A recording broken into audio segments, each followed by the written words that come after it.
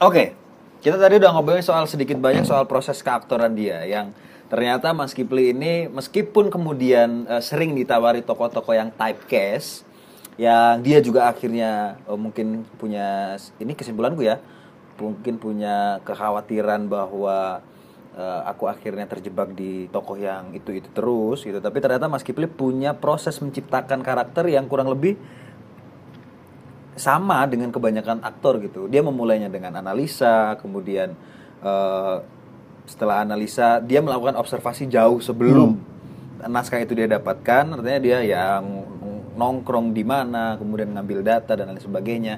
Baru kemudian dia mengimajinasikan gitu. Dan karena kemudian tuntutan sutradara pada Mas Kipli seringnya adalah ya udah jadi dirimu sendiri, sehingga Mas Kipli tidak menciptakan, bukan aku nggak bisa bilang tidak menciptakan ya, mungkin menciptakan tapi tidak secara signifikan menciptakan manusia yang berbeda dari Mas Kipli. Nah kemudian kita ngobrolin soal permainanmu di Maka I'm Coming. Sekaligus nanti kita akan sedikit ngobrolin soal bagaimana kamu dengan pasangan abadimu ya. Jangan abadi lah. Takut aku. Udah tapcase, terus pasangan abadi sama itu terus lah. Wah, tambah nutup rezeki. Ini nek iku loro. Enggak dikoleng ngono. Kudu pesak paket waduh.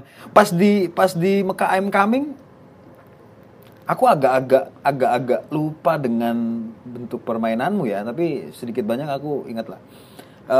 Apa yang jadi brief sutradara dan kenapa akhirnya penciptaanmu jadi begitu? Itu juga salah satunya sama.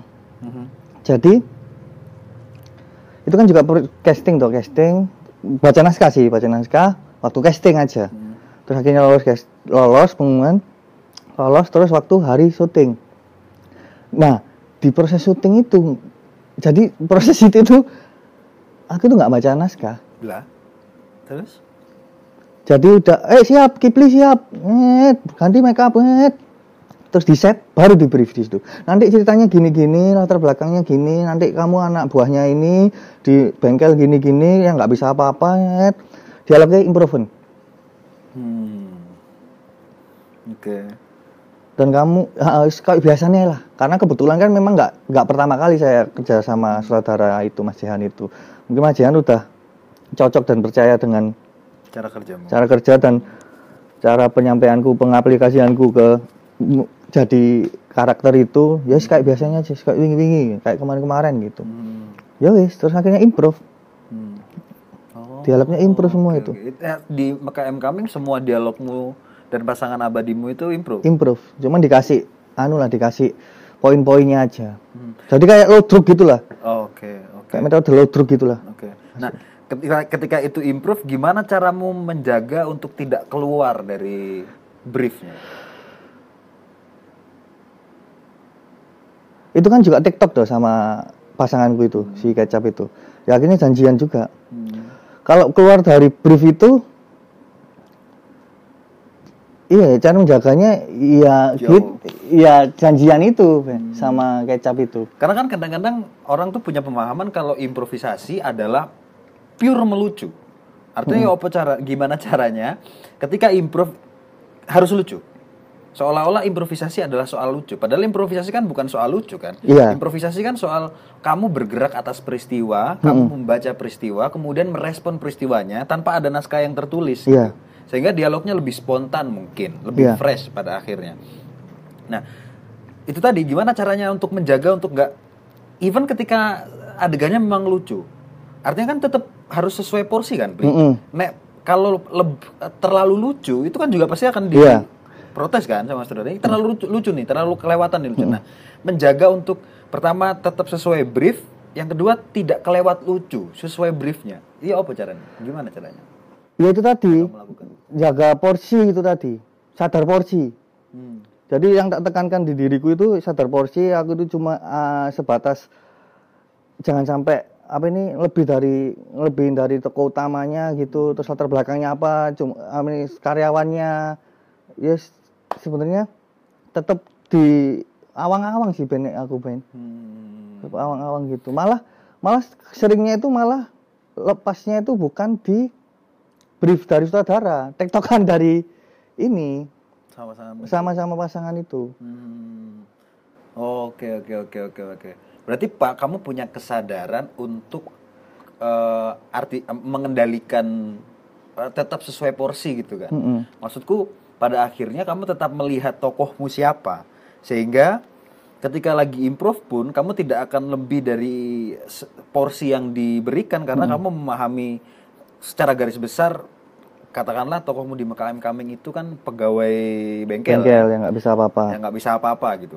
Oke, itu jadi kuncianmu, pegawai bengkel yang nggak bisa apa-apa. Maka dalam beberapa peristiwa meskipun disuruh improv, aku tidak akan lebih dari improv karakterku yang pegawai bengkel yang nggak bisa apa-apa. Itu yang jadi pegangan. Yang dipegang itu. Improvnya begitu. Kalau misalnya kemudian pasanganmu tidak sesuai tiktokannya, apa yang kamu lakukan? Marah lah. Ketika itu terjadi di adegan dan sutradara nggak angkat atau sutradara nggak tahu kalau ini nggak beres nih, apa yang kamu lakukan menghadapi TikTok yang jadi sering itu di pasangan itu kan kadang janjian untuk membuat suatu jokes atau punchline gitu kan. Misalnya janjianku bahas tentang korek, tentang rokok gitulah. Si partnerku rokok gitu, terus aku timpali dengan korek, nah gitu kan. Terus habis itu pada prosesnya waktu take, nah si partnerku itu malah ngambil korek, gitu kan. Jadi sebenarnya ada step 1, step 2, terus akhirnya ke punchline step 3 gitu kan, tiktokannya gitu. Nah si partner biasanya sering banget itu ambil langsung korek. Ya yang ini, yang sebenarnya dia ngambil ini, dia ngambilnya ini, aku bingung.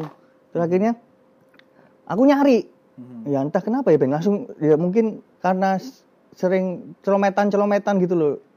Akhirnya tak naikin lagi ke aku mungkin asbak kayak atau akhirnya jadi kayak gitu itu. Itu kesepakatan gitu. Atau kamu mengatur kawan mainmu? Awalnya kesepakatan, kalau ada kesalahan kayak gitu, akhirnya aku mau nggak mau harus meresponnya dengan jebret gitulah. Kayak itu. Nah, terus kalau syukur sutradara seneng, nah itu kadang juga lepasnya kayak gitu itu, maksudnya lepas dari briefnya itu kadang kelebihan itu akhirnya diulang, akhirnya janjian lagi. Kenapa gitu. Waktu Sohibul tidak ada kesepakatan itu kita? Itu masih meraba-raba, Beb. Meraba kan. Soalnya yang tak tahu juga kan jarang dong kamu main komedi juga dong. Terus juga di keseharian itu aku ngelihatnya juga itu guyonannya jarang guyonan, kamu itu serius terus gitu. Makanya aku tuh sebenarnya main sama kamu itu juga agak wedi guyone kenemenen. Jadi saya dan Kipli pernah main di satu film pendek gitu, nggak tahu mungkin entah filmnya nanti akan dirilis di YouTube atau enggak ya. Judulnya Sohibul gitu. Yang setauku harusnya film itu yang main adalah Kipli dan pasangan abadinya. Tapi kemudian pasangan abadinya tidak mau karena satu dan lain hal. Kemudian akhirnya si produksinya ngontak aku, nanya, "Mas, kamu sama Mas Kipli aman nggak?" gitu. Aman aja. Bisa ini kan tektokan aman aja, orang tongkrongan juga biasanya aman aja kok gitu. Ya udah sama Mas Kipli aja gitu.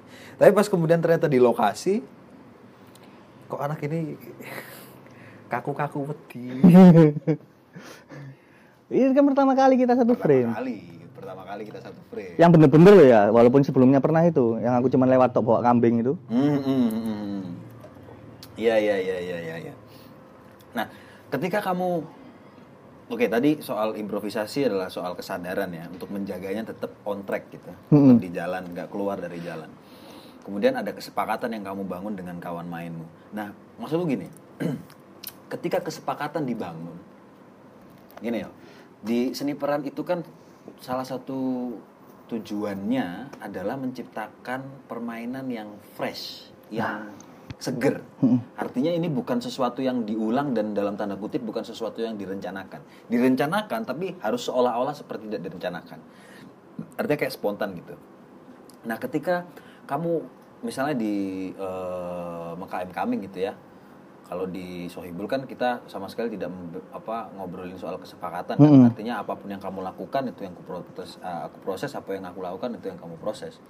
Nah di KM ini kan seperti yang kamu bilang tadi, kamu membuat kesepakatan. Nah gimana caranya ketika kamu sudah membuat kesepakatan, kamu tetap membuat responnya seger, kerasa spontan, bukan kerasa respon yang memang udah dirancang sebelumnya. Nah, gimana caranya?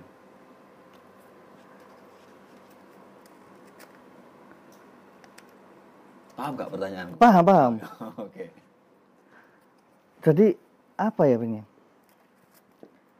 Kalau tentang jokes kayak gitu tuh, jadi ya itu sama kayak yang aku ngomongin di part sebelumnya itu kan menghindari, jadi riset juga, terus menghindari sesuatu yang jokes yang udah sering dipakai orang gitu loh. Jadi mikir lagi. Jadi sebenarnya sebelum take, nah, seringnya itu sebelum take itu memang janjiannya cuma gini-gini aja. Cuman waktu take akhirnya keluarnya itu juga jadi tak keluarin di waktu take gitu loh. Paham nggak maksudnya? Jadi maksudnya di sebelum take memang udah kesepakatan akan habis A, B, C. Tapi ketika di take ada A1, terus tiba-tiba kadang saut-sautannya gitu. Oke. Jadi meskipun kemudian kamu sudah membangun kesepakatan, ketika itu terjadi, kamu tetap bertolak dari peristiwa yang ada kan? Iya. Artinya, dan bahkan kemudian kamu berusaha menciptakan peristiwa-peristiwa kecil baru yang memunculkan respon-respon baru. Karena maksudku bukan hanya soal joke yang diulang, maksudku bukan joke yang misalnya joke ini udah biasa misalnya nek Sri Mulat kan mengganggu kocomot, terus kocomot ini nyantol nih. Logo ini duduknya begitu. Nah, bukan joke itu yang diulang. Maksudku fresh itu kayak kerasa bahwa kamu baru pertama kali melakukannya. Iya. Tapi karena itu kan kesepakatan toh. Kamu dengan pasanganmu adalah laku kalian adalah kesepakatan berdua gitu. Yang artinya ketika itu kesepakatan, nah ini aku yang belum tahu nih, kesepakatan yang dimaksud tuh apa? Apakah kesepakatan bahwa oke, Cap, nanti pas adegan aku begini, kamu nanti begini, terus kamu begitu, aku akan begini, kamu begitu, aku akan begini. Apakah itu kesepakatannya atau cuman oke, nanti ketika adegan poin-poin ini aja yang kita bicarakan gitu. Kesepakatan yang kayak gimana sih yang kamu maksud tuh? Yang awal tadi. Oh, gitu. Nanti begini, nanti begini, nanti begini, nanti begini, nanti kamu begini ya gitu kan. Terus pada akhirnya action. Nah, itu nanti kan ada momen-momen atau peristiwa yang di luar kesepakatan gitu kan. Nah, akhirnya dibelokkan, akhirnya ada kesempatan untuk dibelokkan, jadi gitu. Respon gitu sih maksudnya, accidental. Iya benar ya bahasa Inggris kayak accidental. Gitu. Nah, gimana cara memunculkan respon-respon accidental itu? Kalau kemudian ternyata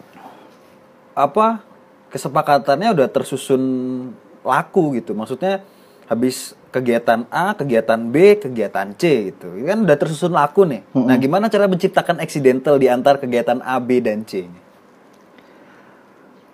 Nggak tahu itu, Ben. Kalau itu aku masih jadi kayak anu sih.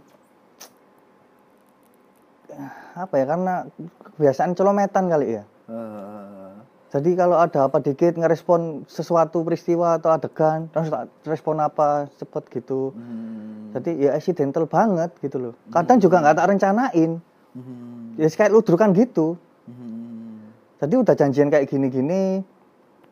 Terus habis itu waktu take ada kesempatan buat tak naikin itunya, tapi yang nggak keluar porsi gitu ya tak lakuin gitu. Iya, aku juga kadang bingung. Spontan aja gitu loh. Spontan Iya. Karena ya lagi-lagi ya ini masih belum ketemu jawabannya ya. Maksudku ketika kemudian sama kayak kita latihan teater gitu kan, kita kan biasanya mengulang adegan kan. Pada setiap momen latihan tuh kita mengulang adegan dan adegannya akan selalu sama gitu. Karena misalnya blockingnya dari kursi itu nanti geser ke kursi sana, dari kursi sana nanti bahkan berdiri terus jalan ke sana, itu kan blocking. Dan itu kan secara nggak langsung sama seperti kesepakatan yang kamu bilang tadi. Habis kegiatan A, kegiatan B, terus kegiatan C gitu. Nah, yang kemudian jadi pertanyaan kan gimana caranya memunculkan habis kegiatan A Kemudian tiba-tiba muncul kegiatan A1 gitu. Misalnya tiba-tiba kamu ngambil gelas gitu, terus kemudian baru kegiatan B, baru kegiatan C gitu. Nah, prosesmu mengolah itu loh. Ya apa caranya? Cek kurang ketemu. Belum ketemu juga. Oke. Apa karena main naik dan gak mikirin ya apa caranya? Iya. Jadi walaupun itu aksidental kayak gitu, bukan berarti sutradara selalu suka loh ya. Jadi kadang juga seneng, puas dengan ngerespon atau improveku yang kayak gitu. Tapi kadang juga diingetin, oh jangan kayak gini, nanti gini gitu. Nah, kalau sutradara nggak puas, apa yang kamu lakukan? Kalau ternyata itu udah terencana gitu. Apa yang, dan misalnya nggak puas sama aksidentalnya itu. Nggak puas sama aksidentalmu. Apa yang akhirnya kamu lakukan? Berharap ada kesalahan teknis, mungkin kamera autofokus atau kamera nggak fokus atau apa gitu, akhirnya di take ulang. Tapi kalau kemudian oke lah, katakanlah sutradara bilang oke, accidental udah muncul nih, terus dia oke, cut lagi ya, take ulang ya, please yang accidental itu nggak enak, cari yang lain lagi. Apa yang kamu lakukan untuk ini? Meres otak, nyari lagi. Kayak gitu. Terus. Jadi tahu kentean gak? Oh pernah. Terus apa nih kentean? Pernah. Akhirnya pakai jokes lama. Oke. Akhirnya pakai jokes lama. Karena tanpa tak sadari itu sebenarnya jokes lama. Jadi jokes yang pernah kepake itu juga masih fresh. Mungkin bagiku nggak fresh ya, udah nggak fresh, tapi ternyata masih banyak orang yang bilang itu masih lucu gitu loh. Berarti pernah kehabisan? Pernah lah. Ide aksidental, pernah. Akhirnya ngambil stok lama untuk nah udah kehabisan, ngambil stok lama dan stok lamanya masih nggak cocok untuk sutradara, pernah nggak? Pernah. Apa yang kamu lakukan kemudian? Nurut sutradara. Akhirnya sutradara ngasih tawaran, gimana kalau gini aja gitu. Biasanya gitu tuh, akhirnya sutradara ngasih tawaran, gimana kalau gini aja gitu. Terus kalau misalnya aku memang benar-benar blank, stuck gitu itu, ya wes aku gitu. Kadang dikasih tawaran sutradara, kadang gitu, sutradara tawaran itu ngasih kayak pancingan gitu loh. Oh bener mas, gimana nih kayak gini? Oh iya bener-bener, akhirnya ketemu gitu. Oke. Jadi tetap ada diskusi gitu. Dan dalam peristiwa kayak gitu itu kadang tiap cut gitu, mesti aku langsung nanya ke sutradaranya atau malah sutradaranya langsung, apa koreksinya di aku, pasti itu. Kalau ada kasus kayak yang kemarin kamu baru ceritain, take-nya sekali, one take one good, dan kamu ngerasa nggak enak, apa yang akhirnya kamu lakukan? Ketika ternyata kesempatanmu cuman just once gitu, cuman sekali gitu kesempatanmu.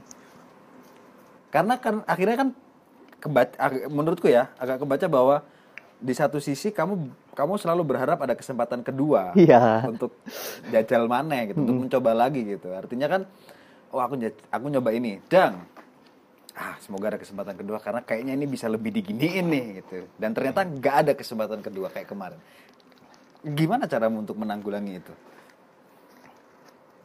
Atau sutradara udah ngerasa puas nih, good, bungkus, tapi ternyata kamu harusnya ada lagi dong, take lagi dong, gimana? Iya. Itu tuh biasanya yang kalau tak pakai misalnya tipikal sutradara yang good, cepet puas gitu, itu cepet puas. Oke. Pokoknya good, one take good. Sering banget tuh emang kayak gitu. Sorry. Tapi yang biasa tak tawarkan pertama itu, yang aku rasa itu adalah apa ya? Jokes atau improv yang KW super. Maksudnya? Yang apa ya? Yang grade-nya grade A gitulah. Contoh, aku nggak paham. Ya apa ya? Misalnya, ya tingkat kelucuannya, misalnya yang pertama tak pakai itu tingkat apa? Pilihan opsi pertama gitu loh. Opsi pertama. Nah, plan A gitulah katakanlah. Terus nanti kalau misalnya apa ini? Ya ada kesempatan kedua, tak coba ke plan B gitu. Nah, nanti kalau di situ kan waktu di kesempatan kedua kan, nah sebelumnya kan waktu sebelum take yang kedua itu kan aku nanya, yang kayak tadi. Koreksiku apa gitu. Pasti kan dikasih tahu kan gitu. Nggak usah ini. Kalau misalnya, wis tetap kayak gitu ya, aku pakai tetap itu aja. Nah, kalau tidak ada kesempatan kedua? Ya wis, pasrah Ben. Pasrah. Cuman kan kayak itu lebih-lebih kalau misalnya aku baru pertama kali kerja sama sutradara itu gitu loh. Soalnya kan yang menentukan itu kan sutradaranya toh, sedangkan yang berkomunikasi dengan aktornya kan asistennya toh. Maksudnya aku masih belum tahu, misalnya aku bekerja sama dengan sutradara Eka Kecap gitu ya. Aku nggak ngerti, baru pertama kali, aku nggak ngerti tipikalnya apa. Kadang aku nanya, nek sutradara ini gimana sih? Iku kok ojo improve, apa jenenge saklek banget. Naskah iku kudu apa iki? Sama-sama naskah, titik koma apa-apa gitu. Oh ya wes, berarti aku harus hati-hati kayak gitu tuh. Jadi aku observasi sutradara juga sebelum tik itu. Gimana ya gitu. Untuk tahu bagaimana selera sutradara ya. Workflow-nya gimana kayak gitu tuh. Oke. Nah, bicara soal kamu dan pasangan abadimu gitu. Jangan abadi lah. Ya, kamu dan pasanganmu saat ini lah ya. Kan kalian sedang naik daun ya kan. Istilahnya kalian berdua nih sedang naik daun gitu. Dia naik bis. Ya. Dia kan bis mania. Kalau saya naik daun aja. Iya. Nah, gimana caranya kalian berdua untuk menyusun TikTokan? Membiasakan, karena contoh misalnya ketika kamu sama aku di Sohibul kan memang kita baru pertama kali main bareng. Terus tipikal permainan kita beda. Aku based on analisa, observasi, kemudian menciptakan bentuk, mencari perwujudan, kemudian menciptakan bentuk. Yang kalau di Sohibul kan memang bentukku tak bikin komikal sekalian gitu, komikal yang ya begitulah bentuknya. Sementara kamu kan berlainan gitu dan. Kelainan aku berarti. Dan kita kan mau sebenarnya kan aku nggak tahu ya, sutradara kan mungkin mengharapkan kelucuan yang Kipli dan Kecap yang biasanya muncul gitu. Tapi di kita kan justru itu nggak ada. Bahkan obrolan untuk iya kan ya opo. Kan tidak ada kesepakatan itu toh. Akhirnya yang ada kan cuman aku membaca ini Kipli agak kaku. Jadi gimana caranya untuk bisa bermain bareng. Nah, sementara kalau kamu sama Kecap kan enggak. Kalau kamu sama Kecap kan mungkin sudah terbiasa bermain berdua gitu. Sehingga kemudian jadi. Nah, gimana caranya membangun chemistry antara kamu dan Kecap sehingga seolah-olah paham bahwa kalau misalnya kayak ada Kecap gitu ya, kalau aku main sama Kipli akan lari ke sana, aku akan kasih ini. Dan dia pasti akan tahu bagaimana cara merespon. Gimana cara membangun sensibilitas itu, TikTok itu. Mungkin ini ya. Sering ketemu di frame, sering ketemu di kehidupan biasa, di kehidupan nyata juga sering ketemu.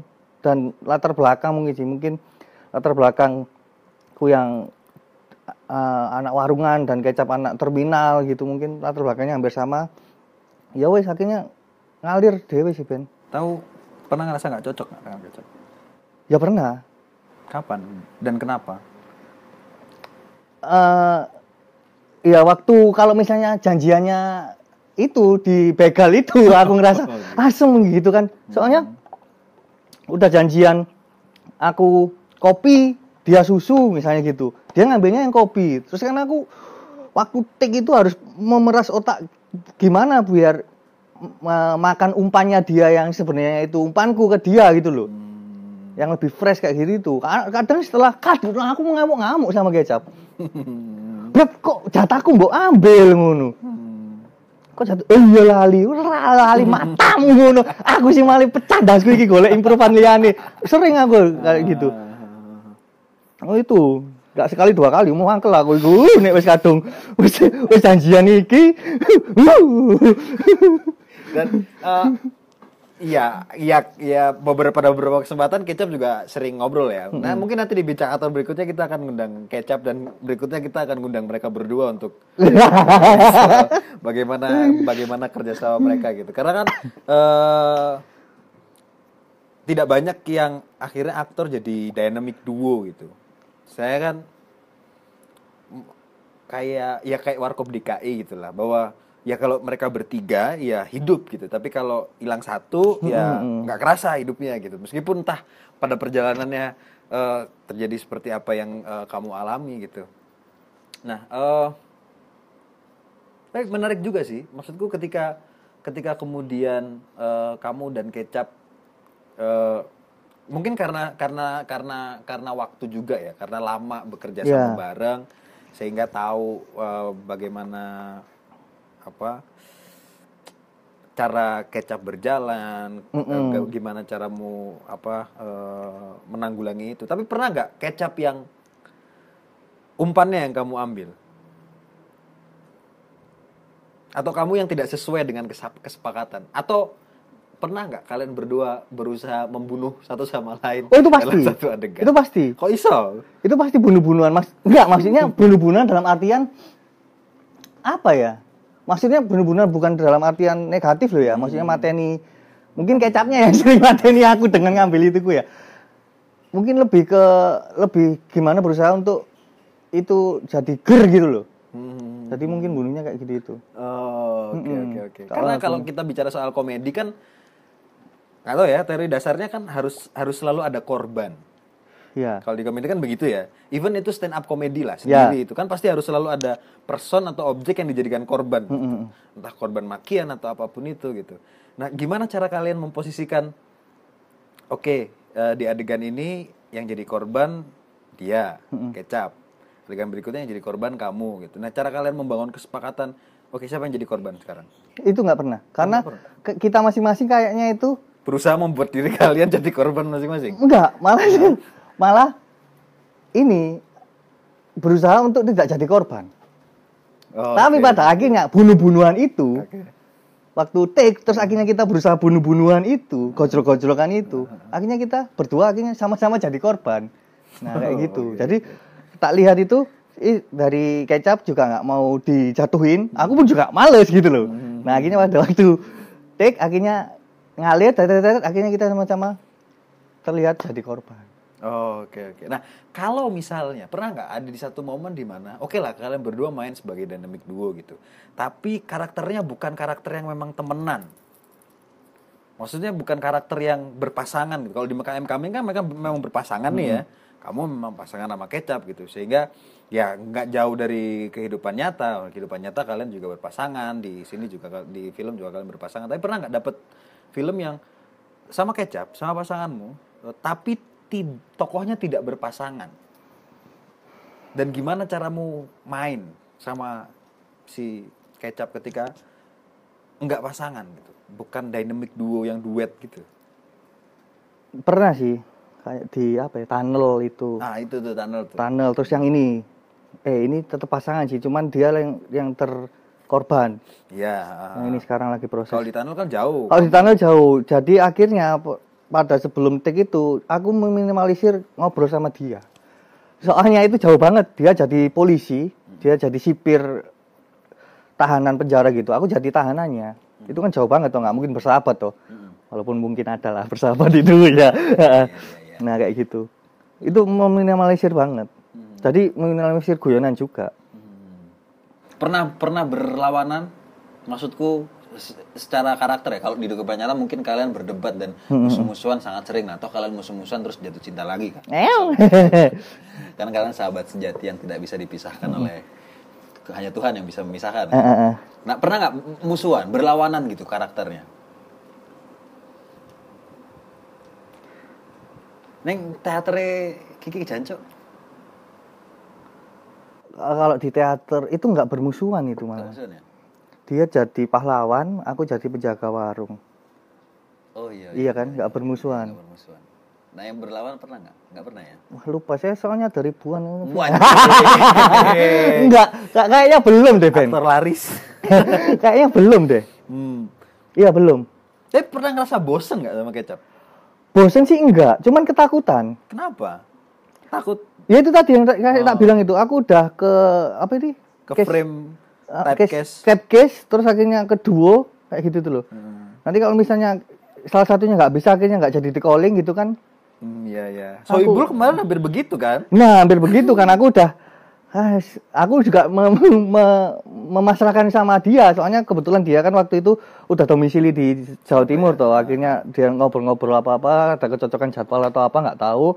Terus ya wes aku manut-manut aja. Kalau dia nggak deal, terus si produksinya juga nggak nemu, terus akhirnya ya wes. Akhirnya aku sempet ya wes lah nggak deal ini. Terus akhirnya tiba-tiba dikabarin sama kowe iku main itu. Ya wes aku oke aja.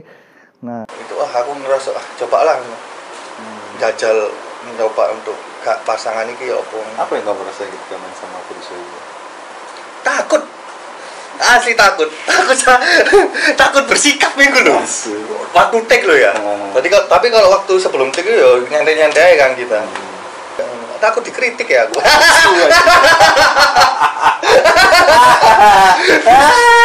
Aku soalnya minder Ben, sumpah. Sebenarnya soalnya kan basicku juga nggak ada aktor-aktornya gitu toh. Terus juga metodeku juga nggak sejeru itu toh. Takut lah aku. Takut kayak ngasal gitulah. Jadi aktor main-main gitulah. Tapi bukannya pada akhirnya kamu main-main ya? Iya, makanya itu ketakutanku kayak gitu. Maksudnya pada akhirnya kan kamu terlepas dari ketika bermain sama aku atau enggak ya. Tapi pada akhirnya kamu kan main-main tuh. Maksudku kayak misalnya yang tadi kamu bilang soal kesepakatan gitu. Terus memunculkan accidental gitu. Accidental itu kan juga main-main dalam tanda kutip. Bagaimana kamu menghindari bahwa ini Kipli yang sedang main-main sama karakter yang berusaha untuk main-main sama peristiwa? Pernah terpikir itu tidak? Atau ketika main cuman ya wes aku main, Kipli main. Itu karakter bukan karakter yang sedang main. Yang ya apa ya? Lebih tepatnya gini sih. Itu memaksimalkan fungsi hati dan itu tadi sih Ben. Nah, iya ini soal ini. Maksudmu memaksimalkan fungsi hati dan imajinasi dan pikiran tuh apa? Iya. Ben terlalu absurd kayak orang cah-cah tua kan? Ngalir sih Ben aku itu. Jadi aku tak suges dipercaya meranin ini terus ya apa ki menganalisis bedah karakter dan lain-lain psikologi dan lain-lain itu 3 dimensi karakternya itu ya wis ngalir aja gitu sebenarnya. Naluri sih. Wah, kayak hewan buas kan. Oh, berarti kamu secara nggak langsung karena tadi ya di part pertama kita udah ngobrolin bahwa dari kecil emang nalurinya udah didekatkan dengan hal-hal berbau komedi sehingga sense komedinya muncul.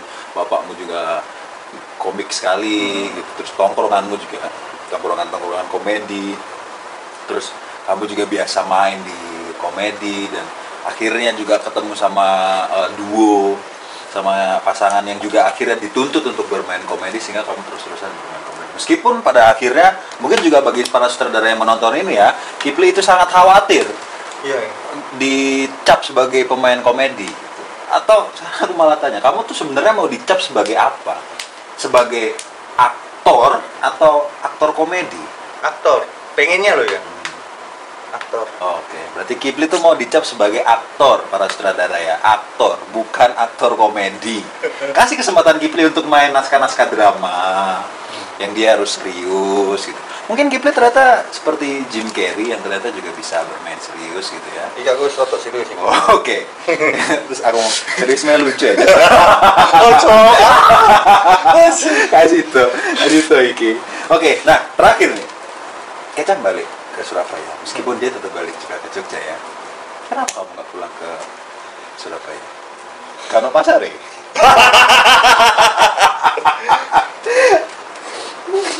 Karena belum kerja. Aku sempat kemarin sebelum pandemi itu sempat ke Surabaya cek ombak. Cek ombak. Soalnya kan kebetulan kan aku di Jogja juga menyelesaikan studi loh. Studiku alhamdulillah udah selesai. Terus aku nyoba cek ombak ke kampung halaman, balik ke timur. Aku cek ombak, sempat syuting juga di Malang Batu itu. Nah, terus cek ombak. Apa ya? Ini aku harus ini deh, balik hari nol lagi deh. Kalau di sini itu gitu. Surabaya. Iya. Tadi kita udah sampai di Surabaya. Akhirnya dia cek ombak dan ternyata aku merasa ombaknya keruh ya. Ombaknya keruh. Masih abu-abu lah kalau misalnya ke sana itu. Oke. Nah, ngobrolin soal Kita lompat-lompat aja loh obrolannya. Mungkin ini juga nggak ada. Aku nggak menyiapkan pertanyaan sama sekali. Los. Ngobrol lah. Los.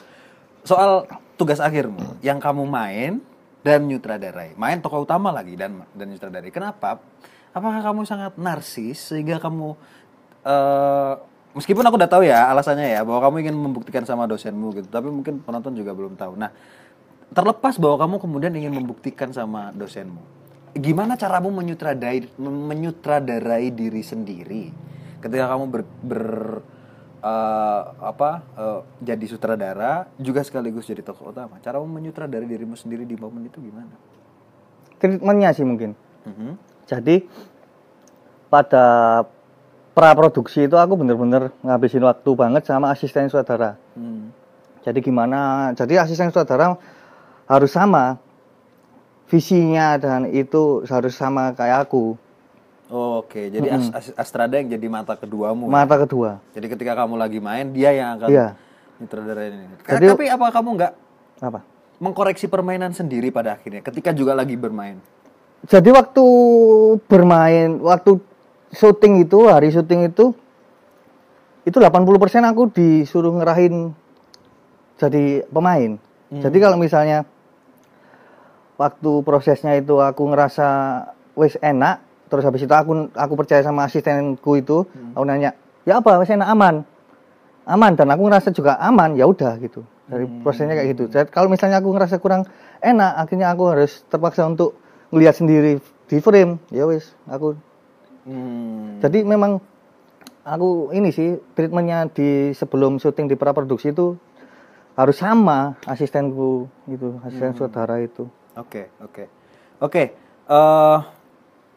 Sebenarnya obrolan juga sudah selesai ya. Yang narsis itu aku belum klarifikasi loh. Yang mana? Yang kamu bilang narsis sekali. Oh iya, gimana? Iya. Itu kamu. Oh iya kan bukan ada terbukti narsis pada akhirnya. Enggak, itu kan ada banyak sekali temenmu yang bisa bermain komedi loh. Yang tidak harus kamu kan yang iya memang. Itu kan. Ada ya pasangan abadimu misalnya. Iya. Bermain gitu. Tapi kenapa harus kamu gitu? Terlepas kalau itu ingin membuktikan sama dosen-dosenmu gitu. Karena juga pada akhirnya sebenarnya tidak membuktikan apapun. Kayak bukan membuktikan sih. Terus? Itu lebih tepatnya. Jadi kayak misalnya sih enggak spesifik ke dosen gitulah. Lebih ke ngasih ke apa ya, literasi apa ya itu ya. Oke, meliterasi dosenmu. Bukan. Oh, kirain. Maksudnya ya apa ya, bahasanya apa ya? Aku enggak pakai bahasa akademis, takut salah aku. Iya, coba. Jadi kasarannya gini loh. Setelah aku riset, di tugas akhir jurusanku itu belum pernah ada karya yang sutradaranya main sendiri. Iya kan? Padahal di luar film-film itu banyak, sebut aja yang sekarang itu ada Raditya Dika, Ernest atau siapa Panji atau siapa gitulah, ya kan? Nah, kalau di luar ada Jackie Chan, Stephen Chow, zaman dulu Deddy Miswar, Didi Petet, ya kan? Nah, itu juga sering sekali aku banyak ini ditanyain ke sama teman-teman mahasiswa, "Mas kok sering main gitu? Besok waktu TA mau ngambil apa? Emang bisa yang ngambil jadi main gitu. Ya sutradara terus main juga nggak Mas? Iya kalau boleh ya boleh kalau boleh main ya main gitu. Toh juga banyak film yang sutradaranya main sendiri toh. Terus ada pertanyaan di mahasiswa itu, emang pernah ada ya Mas ya tugas akhir sutradara main sendiri? Di sini. Oh iya ya. Kenapa kok belum pernah ada gitu loh? Karena kamu ingin menjawab pertanyaan itu. Soalnya itu juga pertanyaanku juga. Boleh nggak sih? Kan Stephen Chow atau Jackie Chan kan itu sutradara sendiri, itu dia main sendiri. Dan pertanyaanku berhasil nggak filmmu? Menurutmu? Permainanmu dan penyutradaraanmu berhasil nggak? Berhasil. Menurutku. Soalnya lulus. Lulus kalau lulus kan itu hasilnya. Kan yo, masa norek wis pirang tahun. Wis di ujung tanduk ngene. Lah iya. Tapi menurutmu kamu sukses sebagai pemain dan sutradara di film itu? Pemain sih. Sukses sebagai pemain. Lebih sukses sebagai pemain. Soalnya di penyutradaraan aku masih bingung itu. Ya itu posisi direct sama. Oke. Kamu sebenarnya pengen jadi apa sih? Aktor sekarang. Aktor ya? Jelas aktor. Ngasih alasan nggak? Iya dong. Duitnya lu oke? Apa? Duitnya lu oke? Enggak. Oh enggak. Lebih dekat dengan perempuan? Enggak. Oh enggak. Aku pernah tanya tujuan mungkin tujuan kebanyakan orang kan membanggakan orang tua. Oke. Aku pernah nanya ke orang tuaku, Pak Deku atau sama Bu Deku. Ini aku main di filmnya siapa ya? Katakanlah sutradara Eka Kecap di filmnya Adam atau nama-nama sutradara-sutradara yang di circle film sineas itu udah terkenal. Tapi di ranah ibu-ibu atau bapak-bapak itu masih asing nama itu gitu. Iya kan? Biasanya kan kadang sama orang-orang dulu yang nggak tahu awam tentang film kan misalnya ya adalah saudara yang kita pikir udah terkenal tapi di bapak-bapak ibu-ibu kita itu masih belum tahu. Nah, kui sopo itu siapa gitu. Terus akhirnya aku nyebut kayak Reza Radian, terus kayak Vino yang baru-baru itu kok lebih tahu gitu. Dan kayaknya pokoknya lebih kelihatan gitulah. Lebih membanggakan gitulah. Oh, jadi itu tujuanmu. Tujuanku itu. Ingin dikenal sama membanggakan keluargamu ya. Oke. Ya, soalnya kelihatan gitu loh. Kelihatan gitu loh. Iya sih. Tahu nggak sih maksudku? Paham. Karena di rumah juga begitu sih aku. Maksudku main filmnya siapa gitu, Siddhartha Tata gitu. Yang mana? Nah, kayak gitulah katakanlah kayak meskipun gitulah. dia udah mungkin tanah. Kalau di circle kita udah nama gede banget toh. Tapi kalau di orang tua kita yang PNS, lurah apa-apa. Iya. Coba kita sebut nama Reza Radian atau siapa, Vino atau Tora Sudiro. Oh, ngerti gitu kan. Hanya itu. Ya. Sebenarnya sejujurnya. Hanya itu ya. Tapi kalau alasan-alasan penutupnya atau pengaburnya sih banyak. Maksudnya alasan-alasan biar soalnya orang kalau ngasih aku ngasih alasan kayak gitu susah percaya dong sebenarnya. Iya sih. Iya kan. Nah, mungkin alasanmu lebih ke percaya lebih ke kurang idealis mungkin. Harusnya alasannya itu alasannya terlalu remeh gitu mungkin. Iya. Mereka gitu. Karena kan ya pada akhirnya juga ya tidak salah ya alasan bahwa kemudian pengen jadi aktor karena ingin membanggakan orang-orang tua yang ada di rumah. Itu juga tentu tidak salah gitu. Tapi kalau misalnya mereka semua ditanya dan ternyata mereka bilang, aku lebih bangga kalau Kipli jadi PNS. Mau berhenti jadi aktor?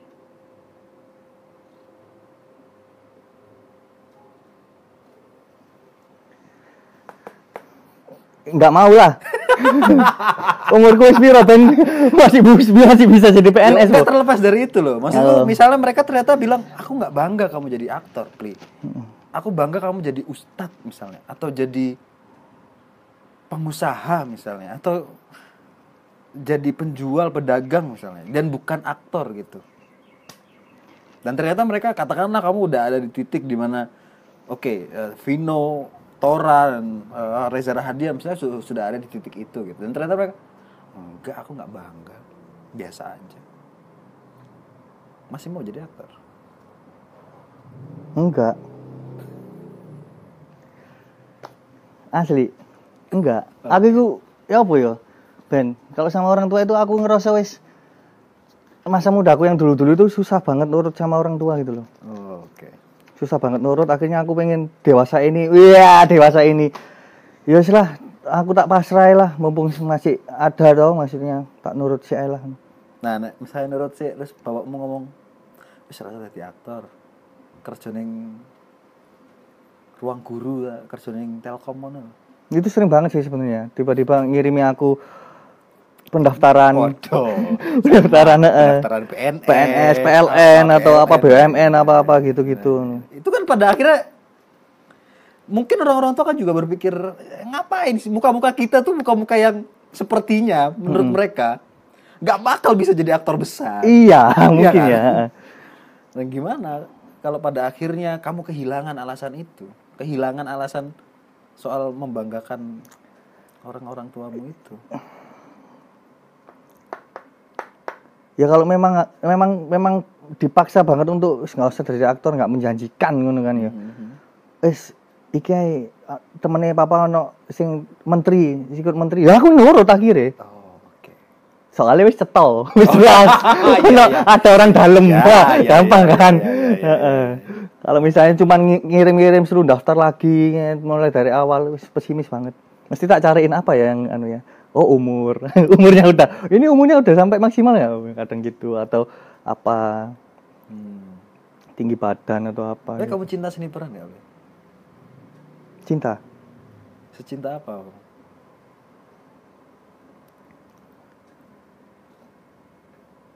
Ini artinya aku nggak bisa ngomong. Iya, gitu. Sampai nggak bisa diutarakan, gitu. Okay. Tapi kenapa alasanmu cuma membanggakan, Be?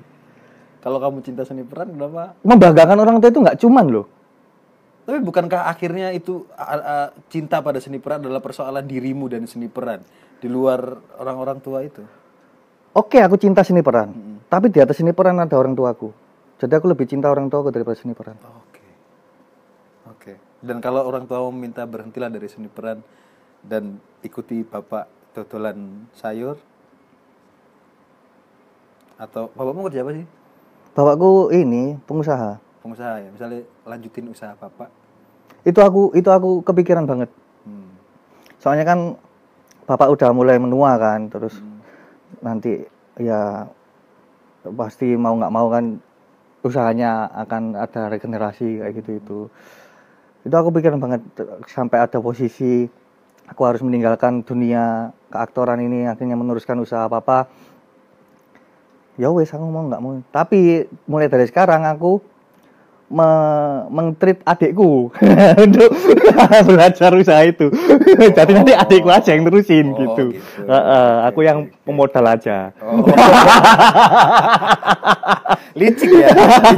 Enggak, demi sinema Indonesia.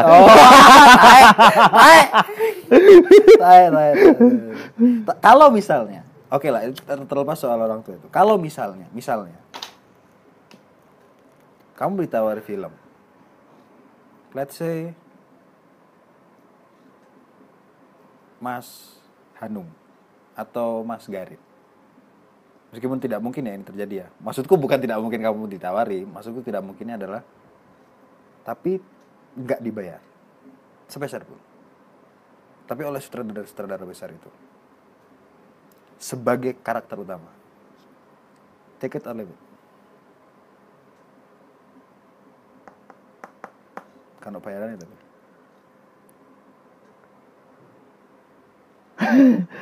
Kalau nggak ada bayarannya, Coba. tergantung karakternya. Oke.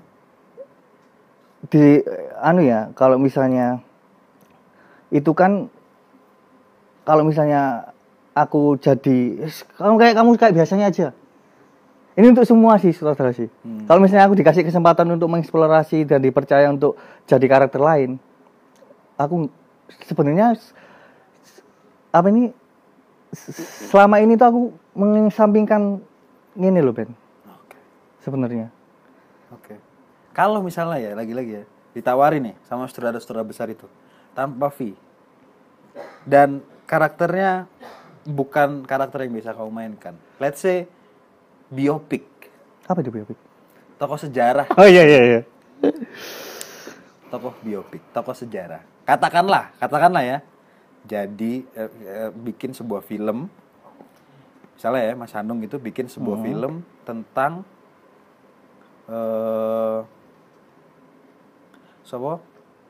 almarhum Mas Gogon.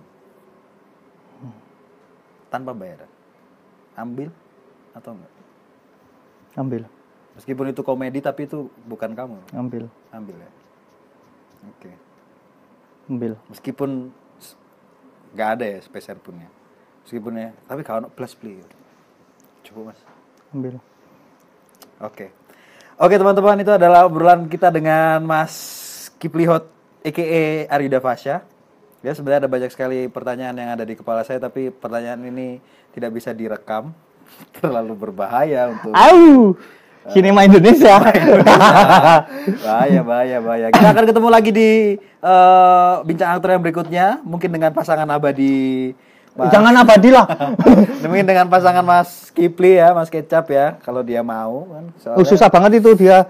Teman-teman angkatan saya itu semuanya susah Soalnya dia aktor juga, aktor. astrada juga, Bapak driver juga, bapak driver juga, sopir bis juga semua. Dia juga sebenarnya susah banget loh teman-teman, diajak ini sekedar informasi ya, Mas Kipli nih jual mahal sekali. Emang mahal kali. Ih. Orang di WA juga nggak dibales. Anjing emang. Yaudah, gitu aja. Terima kasih ya teman-teman ya. Sampai ketemu lagi di bincang aktor berikutnya. Baterainya juga udah habis. Terima kasih, salam aktor.